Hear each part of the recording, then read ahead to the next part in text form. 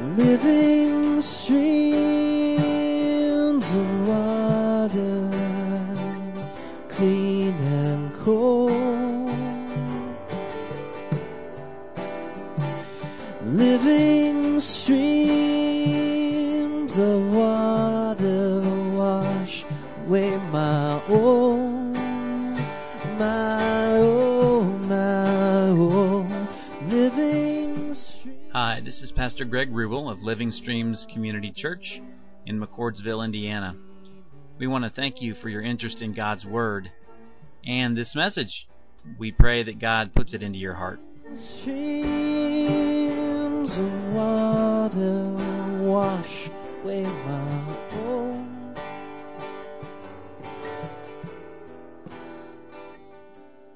So, as I said, we were gone for a few days, and we went down to St. Augustine, Florida, to soak up as much sun and surf as our skin could handle. And it was good to be down there. One thing that we like to do when we're there is just walk on the beach. And I especially like to do that in the morning when there's less people and the seas are calm and the sun's doing things that, just proclaim the glory of God, bouncing off the water and doing things in the sky. You know what I mean, right?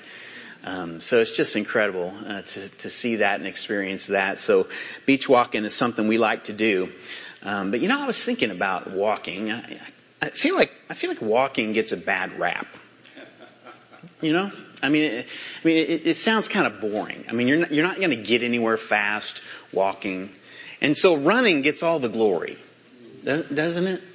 It seems like, you go to the swimming pool and, what do you hear? Walking is doled out as a punishment, right? Tweet, walk! As a lifeguard, I did that a lot. And then last week, right, if you were here, Pastor Shane ended his message with the great quote from Eric Liddell, when I run, I feel God's pleasure. Chariots of Fire, a whole movie about running. Where are the movies about walking? The only time walking is an exciting thing is when you first learn how to do it, and you can't even remember that. Right?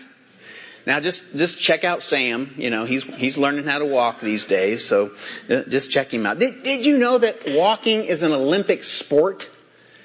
I know, you wouldn't know that, right? Because it doesn't show up on primetime TV. You never see that. The race walking, it's been around since 1904.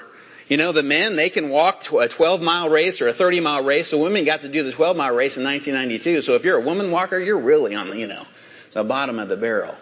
But we don't see it. And I would say, admittedly, watching race walking is kind of hard to do because they look kind of quirky when they run. And that's all because they have two rules to follow. They can never lose contact with the ground.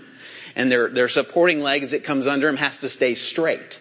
And so they have to wiggle their hips, to be able to stay in the race. There's judges who are watching them walk in this race. And if you get enough tags, you're going to get disqualified. Show me a running race that does that. Nah. Well, here we are in Philippians, and Paul chose to encourage the Philippian church family to walk in these verses today, except it's not race walking and it's not beach walking, it's joy walking. So let's see what is there, 17 to 21. Brothers, join in imitating me and keep your eyes on those who walk according to the example you have in us. For many of whom I have often told you and now tell you even with tears, walk as enemies of the cross of Christ. Their end is destruction. Their God is their belly, and they glory in their shame, with minds set on earthly things. But our citizenship is in heaven, and from it we await a Savior, the Lord Jesus Christ, who will transform our lowly body to be like His glorious body, by the power that enables Him even to subject all things to Himself. Let's pray. Heavenly Father, we are just grateful to be able to hear your word today, this treasure of a book that you have preserved for us to know how to live, how to follow you. And we would pray as we go through these verses today, your Holy Spirit would be active, that our ears would be tuned to your voice, that He would make our hearts good soil for the seed that will be planted in it today. We love you, Lord. I pray the words of my mouth and the meditations of my heart are pleasing in your sight. O Lord, my rock and my redeemer. In Jesus' name, amen. So Paul's first instruction there in verse 17 for joy walking is just very simply, walk this way. Walk this way. He's saying, brothers and sisters, imitate me and watch the people who you see, who have the example that we're showing, and you see that in them, watch them too. Walk this way. Now, what way is he talking about? What example is he pointing to? Well, he just described it in the previous paragraphs in this chapter. He says there, turn from trusting in your own efforts and trust in what Jesus has done for you. Count all of your gains as losses. So, because of what Jesus has done for you. So let go of your titles, your accomplishments, your religious activity, your good works. Let go of all that so you can take hold of Jesus Christ. Do not depend on your own works to make you right with God, but depend on what Jesus has done to make you right with God. Depend on Him. Make knowing Him the greatest pursuit of your life. Wanting to know His resurrection power, even to the point of tasting death because of suffering. Give yourself to this pursuit, even at the expense of yourself, because Jesus deserves that kind of commitment and following and surrender and trust. Never be satisfied with how far you've come or where you're at, because there's more. There's more. There's more power. There's more love. There's more faith. There's more growing if you keep walking this way. And at the end of it, there's a prize. So forget your past achievements and disasters. Look toward the future. Strive, strain, struggle to take one more step to keep going to the end to see Jesus. This is how you should think if you're mature. And if you think another way, keep thinking about it and you'll come around. Be faithful to what God has done in your life. That's kind of a summary of what he wrote. Those are some of my favorite words that Paul writes in the Word. Always challenging. It's quite an example, isn't it? I mean, there's an example there of faith and surrender and leadership. There's an example of purpose and passion and perseverance. He's saying, here's your example, church. Here it is. Now walk this way. Make your life look like my life. You know, God created us to learn in different ways. Actually, there are 7 different ways to learn. And one of them, you're kind of, is easy for you. And then the rest of them you use, but they're not as easy. So we learn by hearing and by seeing and by doing. We learn by thinking it through logically, by ourselves and in a group, and when we add music. Those are the 7 ways that we learn. So one of those is going to be easy for you, but you're going to use all 7 of them, and you can get better at the ones that are not easy for you. But Paul is using 6 of them to encourage us in how to walk. He's saying, walk this way. Hear my description of how to walk. See how I walk in my own life. Test it out in your life. Do it by yourself. Do it together. Think it through logically. Who Jesus is. How should I live? He's giving all of that. Now, he might be using music somewhere in there, somewhere. We just don't know if he is. So this is learning by example. He's saying we're learning by example. Now, as followers of Jesus, we always need to be hearing that call to learn by example, to walk this way. So when have you looked at another believer and you heard God whisper to you, walk this way? Walk this way. I hear him just about every morning when I see my wife Lori sitting at the kitchen table with her Bible open and her prayer journal. I hear God say, walk this way. When I hear Pastor Hubert is praying for my family, when his family is in agony, I hear God say it. walk this way. When I see 15 people show up on a Thursday night and sort clothes and put them on tables and then give their Saturday to love on people and tell them about Jesus, I hear it. Walk this way. When I see Jim bring Gail to small group on Wednesday night, I hear, walk this way. You know, God's given me so many believers around me to see His example. I could go on, I could mention more, but I won't. I hear it, I see it. When I hear it and I see it, I hear God say, walk this way. It's learning by example. We don't ever want to stop hearing that call to live with faith, hope, and love, with purpose and perseverance. So we need to listen to Paul's instructions for joy walking here, because it's really God saying to us, walk this way. Now, at the end of chapter 2, we saw in the life of Timothy that our learning by example should eventually lead to leading by example. All right, so even though we're always going to be hearing the call to walk this way, as we grow in the grace and knowledge of Jesus, we're going to eventually get to the place where we're saying walk this way to another believer. So we never stop hearing it, but at some point we're going to start saying it. I'm going to say that, hey, follow my example. Now, in my experience in the church, not very many people ever say that. They never get to the place where they say, hey, follow me as I follow Christ. Walk this way. And there's a sundry of reasons why we do that. You know, we think we don't know enough. We think we don't measure up. We don't want to mess up. We don't want to let somebody down. There's all kinds of reasons. I mean, we just can't imagine saying like Paul to another believer, hey, follow me. Follow my example. But here's the thing we have to realize. Whether we say it or not, people are learning by our example.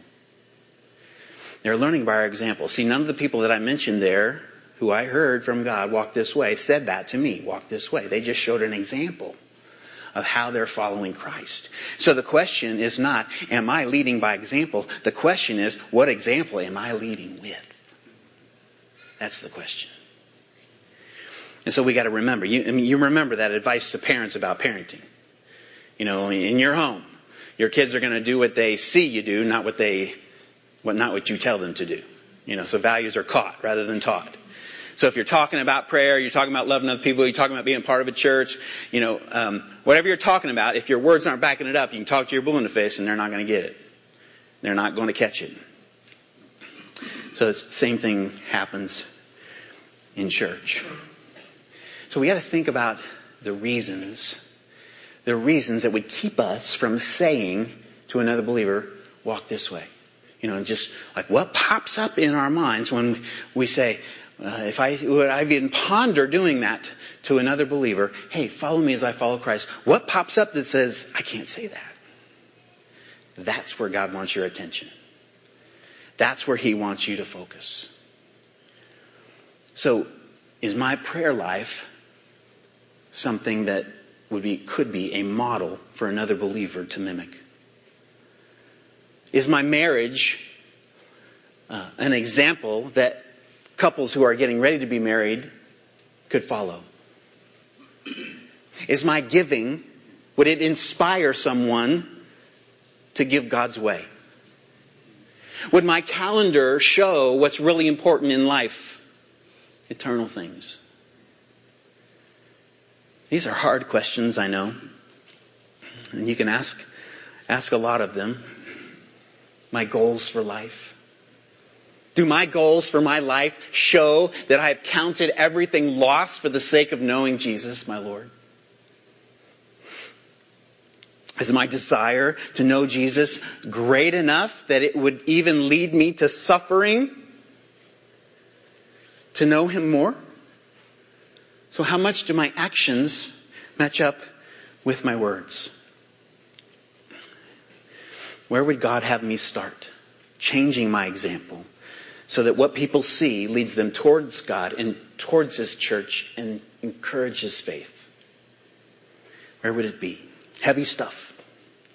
But hey, you got to understand something. Joy walking is not done in the flatlands. It's done in the mountains, where the road is rocky and it goes through valleys. But I want you to know something this morning. You can count on this. Every step of the joy walk is worth it. It is worth it. So keep learning by example and pay attention to the leading by example that you're doing and walk this way. Now in verses 18 and 19, Paul speaks of some others who are not following his example. And so he moves away from saying, hey, walk this way, to walk away from this. Walk away from this. And he says these others, they're not just a few people, but they're many. They're many people. And he's talked about them before, warning churches to not listen to teaching that is preaching, that's saying, hey, Jesus plus anything equals salvation. It has to be Jesus plus nothing equals salvation.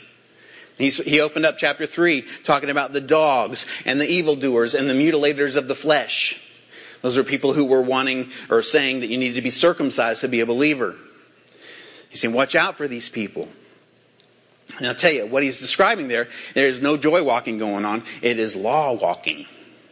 Legal walking. Keep the rules to be in Jesus. Keep the rules to be holy. That's law walking. Walk away from this. But don't let that lead you to the other form of legalism. So one form of legalism is keeping the rules. The other form of legalism is breaking the rules. Because you can. It's all about the rules. Doesn't matter which way you go. It's all legalism. Oh, the church word to describe this is antinomianism. Yeah, try to say that with food in your mouth. So that is who Paul seems to be describing here. You know, people who are making their life about feeding their appetites. Their God is their belly. And they are glorying in their shame. They're flaunting their deeds that they should be ashamed of. And all of their focus is about this place, things of this earth. He's saying, walk away from this. Walk away from it. Now, the waters get really muddy for us here in America on this. So we want to as we think about these words, you know, their God is their belly, their God is their belly, they glory in their shame, thinking about earthly things. As we think about that, and with where we live, you know, our imaginations start to stir about, you know, who these people were back then Paul's talking about, and who these people are like today, and if I am one of these people. I mean, that's what gets going. Paul is saying that this group of people is connected to the church. And they have said with their lips that they believe in Jesus, but they're saying with their lives that their God is really their appetites for food and sex. So their words are saying we belong to Jesus, but their witness is saying we belong to the world. And he calls them enemies of the cross. Now, it's not because they are actively trying to discredit Jesus or shaming him or, they're not trying to attack or be against him. They're not actively saying, they're saying, I'm for Jesus. I believe in Jesus. But they're enemies because of the way that they behave. They behave like an unbeliever. And when they do that, they're showing people a way a Jesus follower could follow Jesus. And that leads people away from Jesus and away from salvation. And Paul's saying the end of this worldly walk, there's going to be a surprise. These people are going to be destroyed rather than be delivered. And this is the reason why Paul's eyes well up with tears as he writes about them. He's broken over them. People who think they believe because they said a prayer when they were young, or because they understand who Jesus is and what he has done and they agree with it, or because they think, God's grace just means he forgets about sin and I'm forgiven so I can go live like I want. That's who he's talking about. And you know what? Living in America today, we are immersed in this kind of Christianity. The people he's talking about are all around us. They are among us.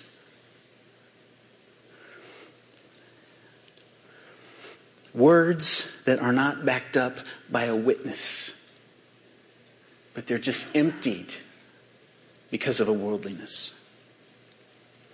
I found it rather humorous that God would have me preach these verses after coming off 10 days in Florida, where all we did was try to have fun and feed ourselves. The most important question of the day was, where are we going to eat dinner? And then I read these words. But really what it did was it gave me a fresh perspective on how to apply these verses to my life. I'm not one of these people. I've been born again. I know that. But you know what? I can find myself walking on this path, and not even when I'm on vacation. I can find myself on that path. It's way too easy to get on that path because of where we live. This wonderful, great country of ours, and the freedom that we enjoy, and the places that we can go, and the things that we can do and eat. And it's an incredible blessing to live here. But because of that, we want to take these verses and let them be a lens that we look through to our own lives and ask ourselves, am I walking on this path? And if you're really brave, you want to ask another believer to say, hey, would you look through this lens and point out to me where I am? Am I walking on this path? How much do my appetites, how much do I live for them? For food and for sex. How hard do I work and sacrifice to make my appetites happy? How angry do I get when I cannot satisfy my appetites? Where is dinner? How satisfied am I when they do get happy? Very hard questions to answer because they are not black and white answers. But you know what? There are patterns that we need to be able to see.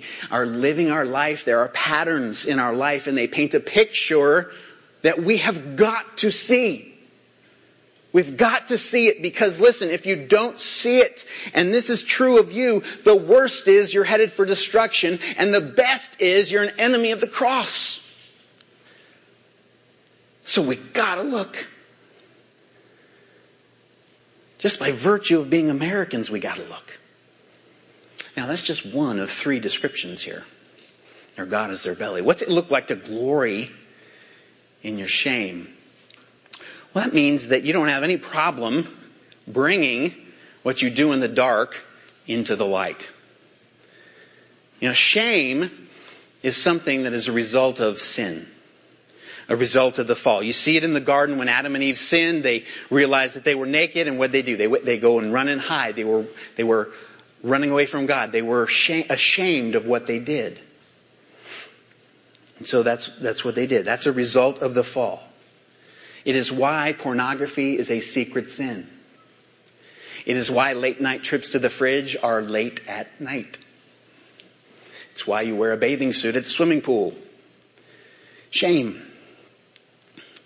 But to glory in that is putting stuff out there that should be kept in the dark. I was trying to think about how, this happens in our world. And I think there was an example of it when New York City passed it's called the Reproductive Health Bill, where they basically said abortion is legal in the cases where it threatens the life and health of the mother. And they're basically preempting to make sure abortion stays legal if Roe v. Wade gets overturned. And you know what they did to celebrate that? They lit up the One World Trade Center tower pink, and they gloried in their shame, and heaven was weeping. How? They're passing laws overseas about abortion, and they're dancing in the streets. And I go, I know there are many people sitting in church today that would disagree with what I just said. But if you look at the gospel, if you look at Jesus and his call, that is all about giving up my life so someone else can live, not taking a life so I can save my own. It's the opposite. And that's where we have to start when it comes to the whole issue of abortion. It's a human being. And I realize, we got another human being involved in the mom. I realize that. So it's complicated. But by and large, way outweigh the number of convenient abortions versus those that save the life of a mother. Just huge difference. Something's got to change. And I'm not talking about Roe v. Wade. I'm not talking about our laws. Hearts have to change. The gospel is the answer. If the gospel is at work in somebody, you don't need the law. So, the waters, again, they're muddy here. They're muddy. Even though this one might seem like it's more obvious to us, this isn't me. I'm not taking my sin out there and flaunting it on Facebook or whatever. But the problem is what Paul is saying is not the beginning of the path that he's talking about. It's down the road. The beginning of this path, where the end of it is you glory in your shame, the beginning of it is sin. And the longer we walk on the path and allow sin to just kind of stay in our life, the more okay we get with it. And the more okay we get with drunkenness or gorging yourself or gossip or flirting or you name it, whatever should be in the dark, and we start bringing it, the more it's okay in our lives, the more we start letting that show to other people. And all of a sudden we are a believer glorying in our shame. Because we quench the Spirit of God. We knew a guy in our ministry days. He was a recovering alcoholic, and he was married, and he had a family. He had a business. He was doing great. He was a small group leader, and he got hurt on one of his jobs, and the doctor prescribed some pain pills to him, and that stirred up his addiction, and he kind of just went crazy. I mean, it was all about that. He was living the party life. And it was not long before he lost everything. He lost his wife. He lost his family. He lost his business. He lost everything. When he ran out of money, he threw himself off of a roof to get hurt so he could get a prescription. He ran away from church for a while. He stopped in here maybe a year ago or so. And he was full of regret, full of remorse. I mean, this is years ago. And he was full of alcohol. Walk away from this. Sin is nothing to mess around with in your life. It will take you farther than you want to go, keep you longer than you want to stay, and cost you more than you want to pay. Walk away from this. Now, the last one. Their minds are set on earthly things. Again, very muddy water. How much do we think about this life as opposed to the next life? How much do we think about the things that we can see as opposed to the things that we cannot see? Romans 8:5 says, "For those who live according to the flesh set their minds on the things of the flesh." How do we measure that? I don't know. But here we got three things that Paul's saying, walk away from this. So how do we do that? How do we walk away from it? This is starting to sound like a message, to tell me not to try not to sin. Work harder at not sinning. Well, no, that's not what I'm saying. That is not the answer. For every single one of these three things, there is a replacement. There's something you can replace it with. There is an instead. So instead of doing this, do this. Okay, so instead of focusing on feeding your appetites, focus on obeying the will of God. You remember Jesus in John chapter 4 when he's had his ministry with the woman at the well? And the disciples had gone into town to remember what they did? They bought food for their belly. And they came back and they said, Jesus, eat, eat, eat. And he's like, I got food you don't know anything about. And they're like, what? Somebody show up and give you a pizza? What? He says, no, my food is to do the will of him who sent me and to accomplish his work. Have you ever worked so hard at something that you forgot to eat? I hear that happens to some people. Put all your efforts into feeding your faith each day. Feed your faith. Make it about doing the will of God. And the world's buffet will be less attractive and less satisfying. Instead of bringing your darkness into the light, bring your darkness to the light of the world. We do that by confession. So when we come here, we can, right where we are, we can bow our heads and we can get honest with God about what's going on in the dark in my life. We can confess that to Him, and that will go a long way to keep us from walking on this path. This is the only answer we have for sin in our life.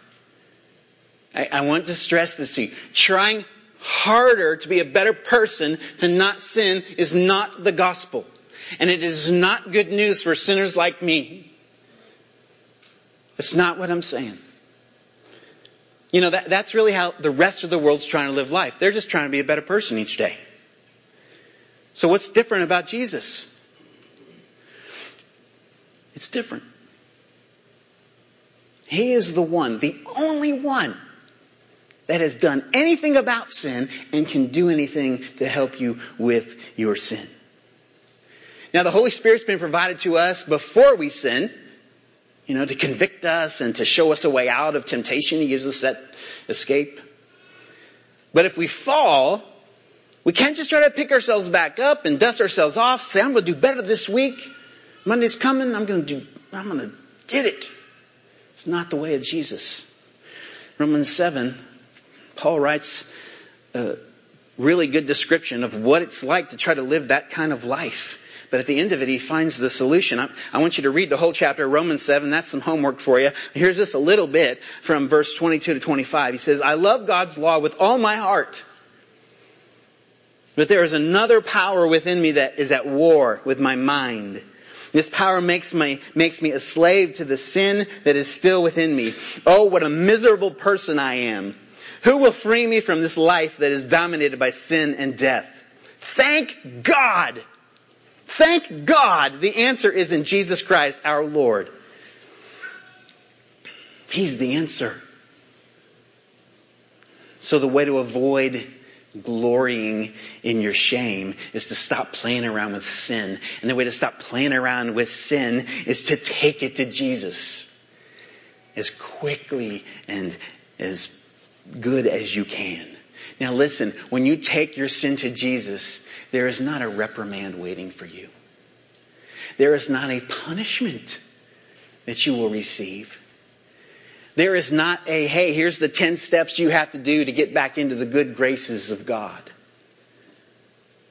There's none of that. You don't get any of that when you take your sin to Jesus. All you get is free and forgiven. That's a good spot to say amen. 1 John 1:9, if we confess our sins, He is faithful and just to forgive us our sins and to cleanse us from all unrighteousness. Now, if we find ourselves, say we do that and we do it again and we do it again, we're doing it every day, we just keep following, we're in this rut. And we don't want to be in the rut, but we're in the rut. Then I would encourage you to find another believer that you could come to and you could confess your sin to them and ask them to come alongside you and help you walk away from this. Do not play around with sin. Bring it to the light before you start bringing it into the light, because it'll do damage to the cross of Christ. So instead of thinking about earthly things, think about things of the Spirit. Romans 8 verse 5 continues on into verse 6. For those who live according to the flesh set their minds on the things of the flesh, but those who live according to the Spirit set their minds on the things of the Spirit. For to set the mind on the flesh is death, but to set the mind on the Spirit is life and peace. So we want to fill our minds with God's Word. We want to have a constant conversation going on with God all day long, as often as we remember that He's with us. We want to take every thought captive to Jesus. Colossians 3:2. Think about the things of heaven, not the things of earth. I'm sure that you've heard this saying. He's so heavenly minded, he's no earthly good. Do they still say that? Well, here's what I want you to test that out. I want you to test that out in your own life and see if it's true. Because I believe the more you set your minds on the things of the Spirit, the more earthly good you're going to be. So test it out. See if it's true. Flood your life with the things of God. Flood your mind with God's Word. With God music. With God movies. With God books. Flood your life. And you know what God's going to do? He's going to have you doing some joy walking. It'll be joy walking. Now, in verses 20 to 21, Paul starts talking about the end of the joy walk for Christians. Their end is not destruction. Their end is a destination. He says, we're going home. And Jesus is there. So walk all the way. Walk all the way. Verse 20 starts with that important little conjunction, but. So not this, but that. But you are citizens of heaven. You're citizens of heaven, and that's where we're headed. You don't belong on the worldliness way with all your focus on this place. See, God's given you this new heart. He's put a new spirit within you, and it beats and urges you to walk the way you would be in the new place. You're made for a new place. So since the waters are muddy in our country, it's one way to know if God has really saved you. I mean, when you take steps on the worldliness way, when it seems like that your God is your belly, your appetites, and there's things that you're throwing out there that, you don't know what you're doing. And you're thinking about all the things of earth. When it seems like when you take steps on there, do you find yourselves walking away from being full, your appetites are satisfied, do you find yourself walking away going, there's got to be something more than this. It's not what I expected. That meal should have really done a lot more for me than it did. That fun, that experience, whatever it is, you walk away from walking on the worldliness way and go, man, that was the best thing I've ever experienced in my whole life. Or do you go, it just kind of fell flat. Well, if this world can satisfy you, then you are still a citizen of this world, and you need Jesus in your life today. And I want to encourage you to not go another day without asking Him to come into your life. Getting honest with Him about sin. Hey, God, this is me. I'm doing a crummy job of living this life. I am messing up. I'm hurting you. Jesus has died for me on that cross. He's forgiven my sins. I believe in Him and what He did. Please, Jesus, come into my life. Make me a new person. Forgive my sin and set me to walk in your way. Don't wait another day to do that. Because He'll do it. Jesus is the only one who will get you home. The only one. Now, if this world feels like a foreign country to you, more days than not, that's a good thing. It's a good thing to feel like a fish out of water. Because that means you're not of this place. that you've got a heavenly home waiting for you. And I just want to encourage you to walk all the way. Walk all the way. Now I know it's a long walk. I know it is. And I know it's a hard walk. But at the end of it, we get this brand new body. That's not going to feel pain. Not going to wear out. I'm feeling yesterday. Jubilee. Are you feeling it? I'm feeling it. I'm looking forward to the new body. It's kind of hard to imagine what that's going to be like. But Paul says it right there. We're going to have glorified bodies like Jesus. We're going to experience His resurrection power. So walk all the way. The farthest I've ever been from home is when I go to India. And it's a very foreign place. There's lots of people there. And it seems like all of them talk different, eat different, worship different. Everything is different, dress different. But when I go there, God gives me some tastes of home. Like McDonald's. I eat more chicken nuggets in India than I do all year here in America. When I go to church in India, even though I don't understand their worship songs, it feels like home. And when I go into the house of another believer, it's just like there's a connection there. It's a taste. It's a taste of home. So all those tastes, just God's mercy for me to just keep walking and being faithful to Him while I'm there and not get homesick and hide away in my room, wait for the day I can go home. It's His mercy and grace to me that way. But I'll tell you, from the time that I step on the plane to go there, my heart starts longing for home. Longs for the physical comforts of home. My shower, my hot shower, my bed. But I'll tell you, of all the things that I long for of home, I long for my wife, Lori. From the moment we say goodbye at the airport, I start longing to see her again. I'm thankful for technology when we can text when we're both awake. I can actually call her and hear her voice. But it is not the same as seeing her with my own eyes, and being able to hug her and hold her hand. Listen, believer, while we're living here, God is giving us tastes of home. Like when we come here together, this is a taste of home. When we were serving together yesterday, that was a taste of home. When we open up the Bible and we read and God speaks to us, we're hearing His voice. He can text us. Doesn't even need to be charged up. He can text us. All these are tastes. They're tastes of our heavenly home, and they're going to help us keep walking this long walk home. But the thing that we got to remember is, of all these good tastes of home, when we get there, we get to see Jesus. And there is not going to be anything like that, is there? Where we get to see Him with our own eyes. We get to hear His voice live. We get to feel His embrace as He holds our hand and walks us into the kingdom and says, "Welcome home, good and faithful servant." It is a long walk. Walk all the way.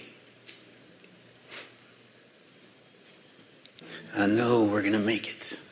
You standing with me?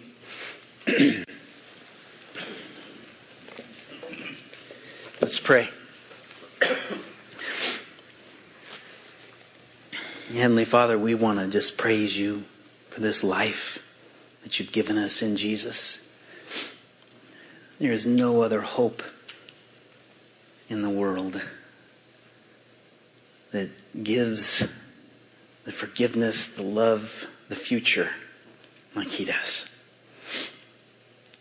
So we thank You for Him, our Savior, our God, our friend.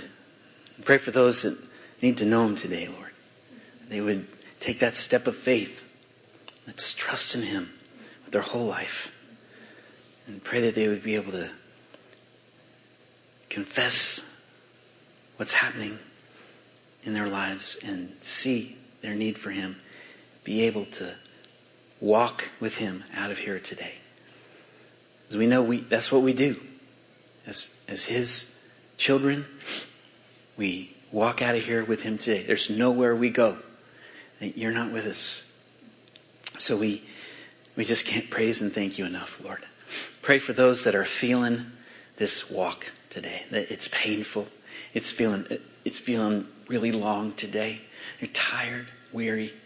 Lord, we ask Your Holy Spirit to meet their needs, to touch their bodies, to touch their hearts, to lift their spirits. You are the lifter of our head. Please, Lord, pour out Your grace on them today. And as we go, shine Your light through us into this dark, dark world. In Jesus' name we pray. Now God's people said, Amen.